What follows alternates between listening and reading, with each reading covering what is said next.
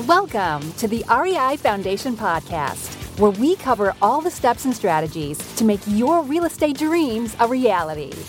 Now your hosts, Jason and Peely. Hi, everybody, and welcome again to the REI Foundation Podcast with Jason and Peely. This is Foundation Inspection Friday. Happy Friday, everyone. And today we're going to talk about how you don't have enough money to do the deal, so you're going to sit on the sideline. And that's just not true. Just because you possibly don't have the funds right now doesn't mean that if you can't just find a great deal, that you will have trouble finding the money.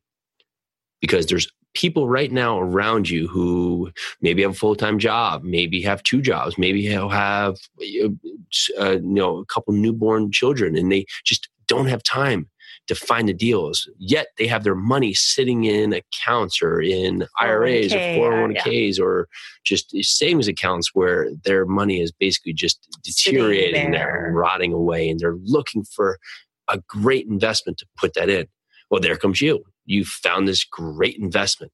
Now, what that takes is that you need to talk to people, tell them what you're doing, tell them what you're looking for, tell them the deals you've been finding, tell them maybe successes you've had in other things. That if you haven't done a real estate deal yet, maybe you started a clothing company, maybe you just got out of college and you successfully put yourself through school. Maybe you have...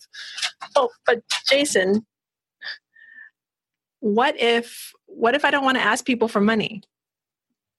Well, that's okay too. If you don't want to ask people for money, then you're going to have to find ulterior ways to structure basically owner finance deals, other ways to be creative to get into a deal. And it can be tough because you're going to have to educate an owner on how to hold money.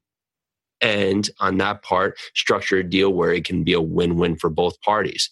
However, it can be done. Well, where I was going with that question was that you don't actually have to ask people for money. In fact, don't. Just keep on telling them what you're doing. Tell them how much money your other investors are making. Tell them how they do it. Tell them how they're using their 401ks. Tell them how you're structuring the deals, how that you can put their money to use, and people will give you their money. By the way, I have this other deal coming up. Do you know of anybody else that might have money available for this new deal? Yeah. Bing. Jay Massey says you either have time, money, credit, or knowledge. And you generally just can't find to have all four of those. So what you have to find is, what do you have? Maybe you have the knowledge of how to find a deal and you have the time to find a deal, but you don't have the credit and the money. Well, there's someone out there with the money and the credit who has no time and has no idea how to source a great deal. Find partners, find who can complement your resources, and that's how you'll get a deal done. Oh, thank you so much. You got anything else to add? No. Have an amazing weekend. Thank you very much. This is the REI Foundation Podcast with Jason and Peely. Foundation Inspection Fridays. So grateful. Bye now. Bye.